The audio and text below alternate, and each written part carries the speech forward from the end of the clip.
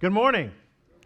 Hey, welcome home to Cassidy. I am so glad that you are here, that we are able to come together and we're able to celebrate God in the middle of all the stuff that's going on in the world around us. If you're a visitor here first, you picked a really weird weekend to visit for the first time, but I'm excited that you are here. You are welcome here, and I am excited because we are going to continue this sermon series called Long Story Short. But first, if you have chosen to worship online, special hi to you. We're excited that you are here with us. And if you're joining us on podcasts or on the website, we're excited that you are here. Even if you're not normally a part of this community, I'm excited that you're joining us.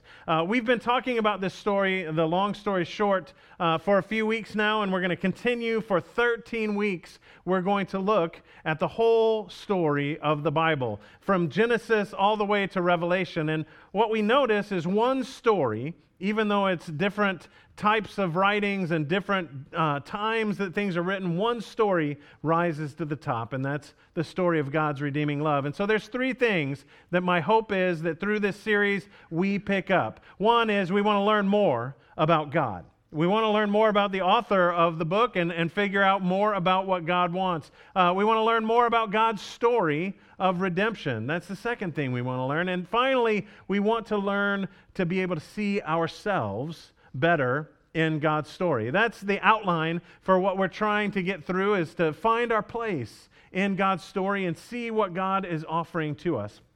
And we're going to start by I'm going to ask you a quick question. Have you ever imagined something to occur, and then when it occurred, the reality was completely different? Where you thought the grass would certainly be greener on the other side, and when you got there, the grass was just like the grass you just left. Maybe you've experienced that. For me, I remember when I went to enlist in the United States Navy, I was feeling pretty pumped up about myself. I'm a pretty bright kid. I did really well on the ASVAB, and so surely I'm going to get what I want. And what I wanted was anti-submarine warfare, because I had just seen the movie Hunt for Red October, and I wanted to hang out with Sean Connery, and I wanted to play a video game all day long. And I thought, this is going to be great. Well, every other boy my age had gone to enlist in the Navy and wanted to do the same exact thing. So I got to the very fine, upstanding, no deceit at all recruiter. No, I'm lying, so you'll get it here. And I said, hey, this is what I want to do. And my recruiter said, hey, that's not a problem. Right now, that billet is not available. Billet is really job. It's not available, but all you have to do is sign on the dotted line. Yeah. If you're laughing, you kind of get where this story's going. Sign on the dotted line, and we will take care of you. No problem. And I will let you wait, and as soon as one comes available, I will put you in there. Well, he was lying. No, I don't hate the Navy, but that dude is special. So I went in unbilleted because I didn't have that, and I thought about that a lot while I was cleaning toilets during Desert Shield, Desert Storm in the Middle East, thinking, oh, this is a great career choice, Steve. At least I was thinking about career choices at that point. Finally, my dad would have been like, yes, I'm so excited. But the whole idea was I had this picture in my head of what the Navy was going to be like, and it was radically different. And my guess is for most of us here today, last week could fit into that category of how you thought your week was going to go and how it ended up going. We've got toilet paper shortages, and people are behaving in the most bizarre ways. People having trouble not shaking hands and not touching their face. And I've never seen so many Facebook videos about people not touching their face. Or, hey, we're going to teach you how to wash your hands. I'm telling you, my mom taught me that and would have smacked me in the back of the head if I did it wrong. So we get that. But it's this fear that's kind of been pervasive. And none of us at the beginning of last week, so last Sunday, when we left this building, I bet none of us were figuring that the week would turn out the way that it was, the way that it did. And so the reason that I start with that is because I believe with everything I have that is a picture of what we see for the stories that we're going to be talking about today. Last week we left off and the Israelites had conquered the Holy Land. They have claimed the land for themselves, and the promised land is now theirs, and they are living in the land. And Joshua gets them all together, and they re-ratified. They re-ratified. That's not a real word. They agreed again to the covenant that God had put before them, and said, yes, we're going to live this way. And so they were living in the land, and just a short period of time later, so we have this period of time where judges and prophets come into the land to try and turn the hearts of the people back. But at that point in time, the land is governed as a theocracy. For those of you who aren't like, oh, I know what that means, I'll throw this out there. Theocracy just means that God rules. It's ruled by God, not by people, but by God. Now, most of the time that comes through priests or prophets or something like that, where there is a human element. And if you look at the definition of theocracy on Webster, it says that priests and prophets rule in a God's name.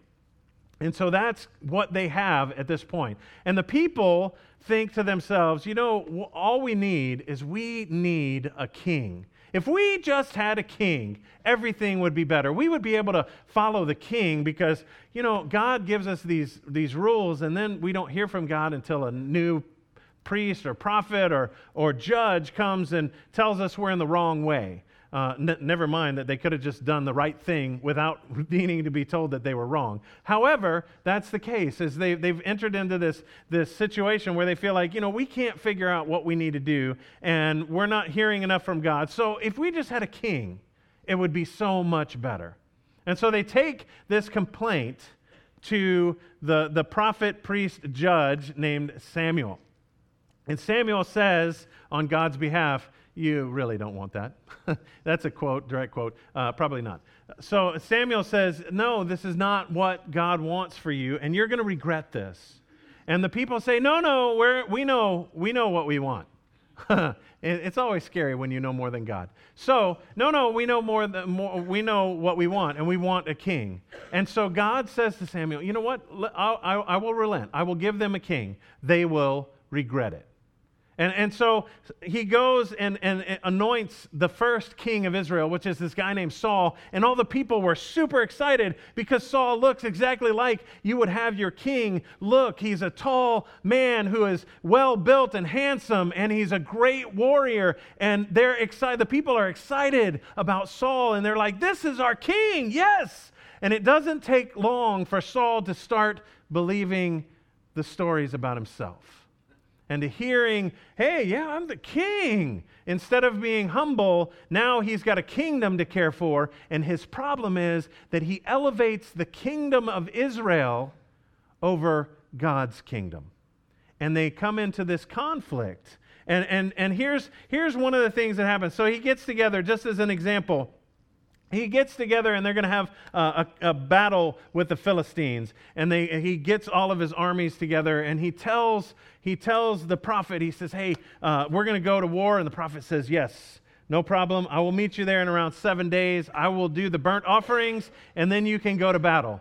And so Saul's like, no problem. And he gets all his men together, and they're sitting there waiting. And after a little bit of time, the men are like, my flocks are not being cared for, or my fields are not being cared for, or my family's not well, or whatever it is that's going on. And so the men start taking off. And now, because it's not these aren't a hired army. These are people that live in the land, and Saul has called them out. And so they go as an army. And so here's what happens in 1 Samuel 13, chapter 8 and 9. He waited 7 days, he being Saul, waited 7 days, the time set by Samuel. But Samuel did not come to Gilgal, and Saul's men began to scatter. So he said, bring me the burnt offering and the fellowship offerings. And Saul offered up the burnt offerings. Now, when we read this story, it's just economical, right? His people are taken off. He needs to go ahead and take care of it. But what he's doing there is something that we don't always catch because we're not familiar with the way that would work, is that the king is not the priest. and the priest is the one who offers the burnt offerings. So Saul is taking on his own shoulders for the behalf of the kingdom the role of priest, and that's not his to take. Even though he's the king, he's not in charge of that side. And so Saul makes this mistake and offers the burnt offerings, and he justifies it. He's like, my guys were leaving. I needed to do something. But it continues this vein of him elevating the kingdom needs over what God is telling him he should do. And so God becomes frustrated with Saul, not surprised, because God knew what Saul was going to do, and raises up and anoints somebody who looks totally different from Saul, a young man named David who is a shepherd in the field. And when Samuel goes to Jesse's house and they're about to anoint the boy, they don't know which of Jesse's sons are going to be anointed, but they're running through this line of all of the sons, and they go from oldest to youngest. But David's so young that he doesn't even matter. He doesn't even rate coming inside, because surely God doesn't want him, because he's just a little shepherd boy out in the field. But when they get through all the sons, the prophet's like, nope, God didn't choose any of them. Do you have any other sons? And Jesse's like, well, there's David. Shh, keep your voice down, because he's busy, but there's David. And so he's like, well, bring him in. And David was, in fact, the one that God anointed. Now, this has got to be confusing for Israel, because now you have a king who is empowered by being the king, and you have the one that's appointed, anointed, that is going to be the next king, and you're just like, wait a minute, I didn't think that's how kingships worked, but okay. And so there's got to be some confusion that's going on. But what really starts to happen is we have this power struggle that begins, and it begins because David is blessed by God, and David has a different perspective than what Saul does.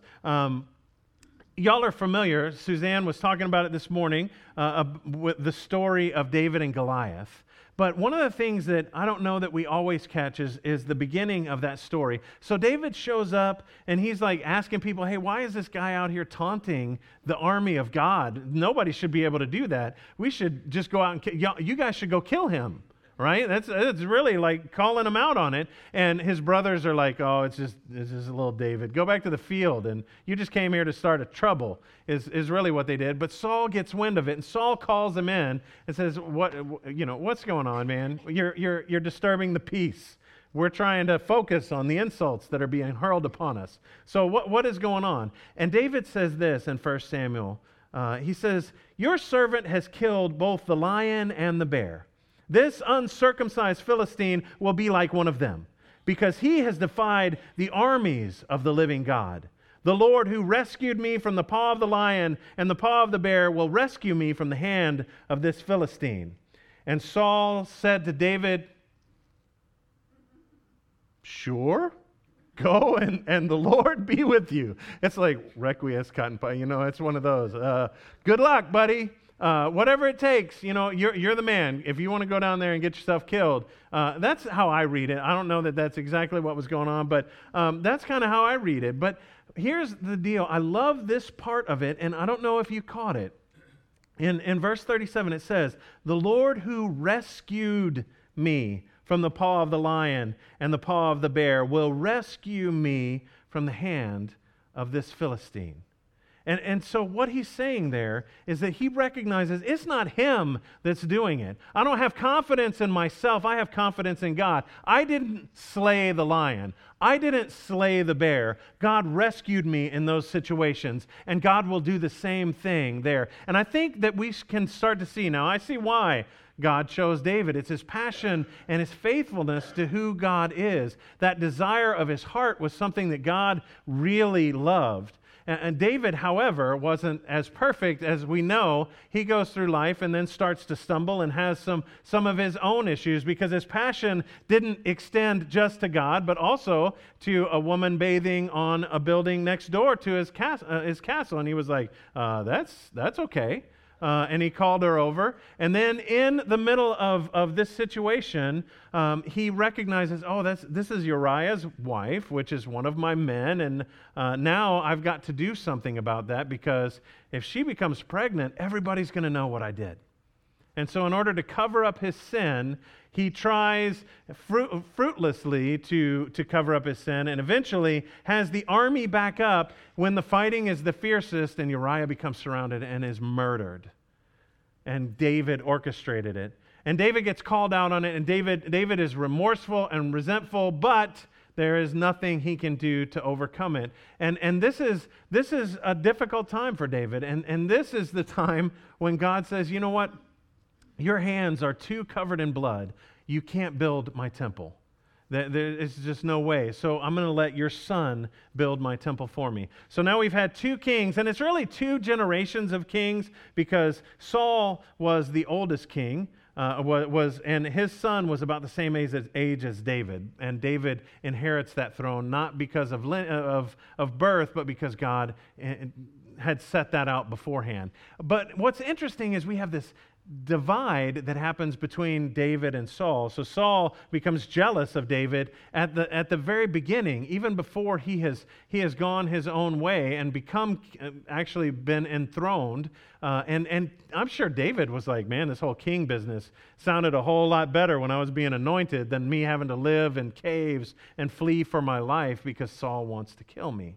So I'm sure he had a little bit of that as well. But here's the overarching theme then is that the one king was focused on himself and the kingdom of Israel, not God's kingdom. And the second king, while focused on God's kingdom, is also not doing all the things that he needs to. He's not being obedient to the law the way that he needs to. And so his son is enthroned after him. His son's name is Solomon. And maybe this guy's gonna have it right? Because God says, hey, I'm going to give you one thing. What can I give you? And Solomon chooses wisely and says, hey, I would love wisdom. He was wise beforehand. You didn't catch it. It's good. So he chooses wisdom, and he writes, in the Bible, he writes Proverbs, and he writes Lamentations, and he writes all these books of wisdom. But one of the things about him is, although he is wise, he doesn't seem to have a whole lot of common sense. Maybe you've met some people like this, that you seem wise beyond your years, or you're intelligent beyond all belief, but your common sense is down here. And here's what happened with Solomon. Solomon began to believe for himself the stories about him. Oh, I'm so wise. I can do whatever I want, and it's not going to matter. Because in the Old Testament, in the book of Deuteronomy, in the law of Moses, one of the lines says this, and he's talking about the people of the land. Do not intermarry with them. Do not give your daughters to their sons, or take their daughters for your sons. And yet Solomon does the exact opposite of this, because he feels like, well, I've got to secure the borders of Israel, so what I will do is I will intermarry with foreign kings and dignitaries to secure those borders. And this is going to be a really weird set of scripture to stand for, but I'm going to encourage us, if you have your Bibles, turn to 1 Kings 11, and we're going to read through verses 1 through 6. If you're able, please rise, and if you don't have your Bibles with you, they'll be on the screens. It says this: King Solomon, however, loved many foreign women besides Pharaoh's daughter, Moabites, Ammonites, Edomites, Sidonians, and Hittites. They were from nations about which the Lord had told the Israelites, you must not intermarry with them, because they will surely turn your hearts after their gods. Nevertheless, Solomon held fast to them in love. He had 700 wives of royal birth, 300 concubines, and his wives led him astray. As Solomon grew old, his wives turned his heart after other gods, and his heart was not fully devoted to the Lord his God, as the heart of David his father had been.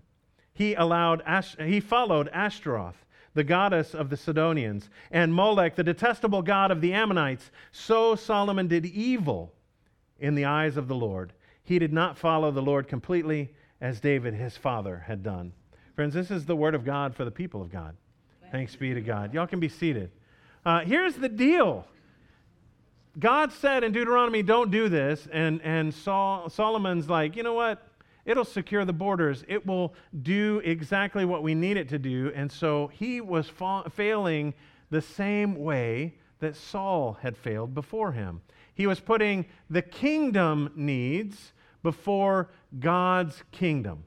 And I think far too frequently we can find ourselves in that place. And it frustrated God so badly that God said, you know, I'm going to take the land of Israel from you, from your house. You're not going to have the entirety of the land of Israel. But for the sake of your father David, I will not do that now. I will do that to your son. And for me, I'm like, oh man, just do it to me and get it over with. Well, I ripped the Band-Aid off, but that's not what happened. And so his son, Rehoboam, gets the throne, and this is the fourth king since the beginning of putting kings in place. And for years before that, through the theocracy that God had, there is one nation of Israel that is a bunch of different tribes, but there is one single nation. And now in the fourth king, Rehoboam, he makes some bad decisions right off the bat, and they split the kingdom of Israel in two.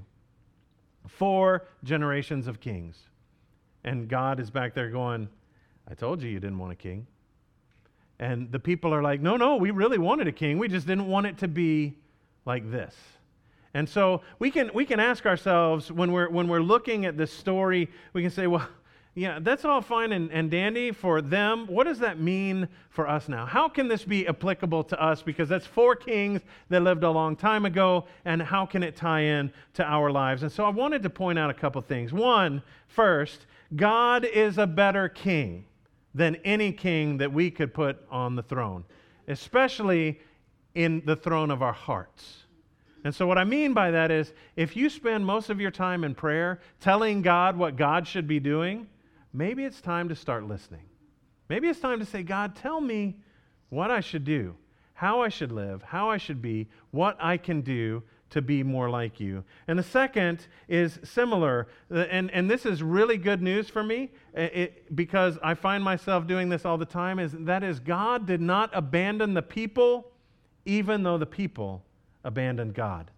They turned their back on God, said, no, we have to have a real king. You're not good enough, God. You alone aren't good enough. We need a real king, and turned their back on him. And God said, I will send you a king. I will step back, but I'm going to continue to try and make a way to keep this relationship going, to keep my story of redemption coming through and being visible through this. God didn't give up on them, and that's good news because God is not giving up on any of us. And so for me, when I find myself off in the wilderness wondering why God has left me, and God then helps me to realize, no, He didn't leave me. I left Him, and I'm out here on my own. He helps me to get back. He's right there with me, even though I have chosen to do things my own way and gone my own direction.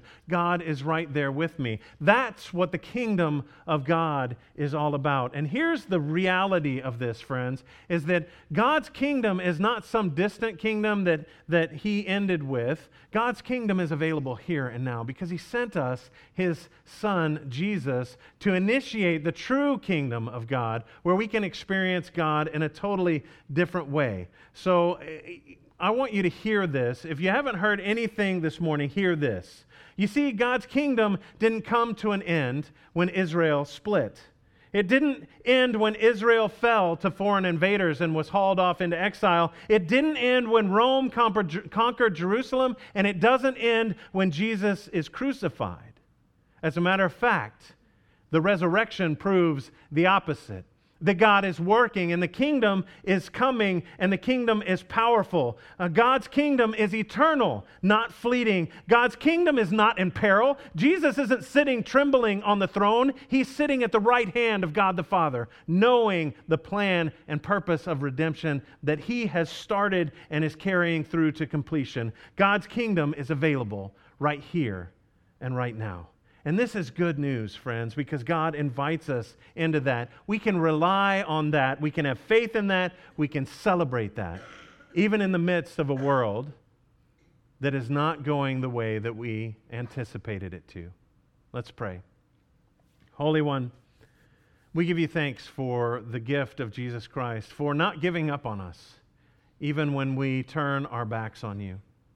Thank you for your grace and the way that you call us back into relationship, the way that you lead us out of the brokenness and back into the straight paths. Help us to find time to listen.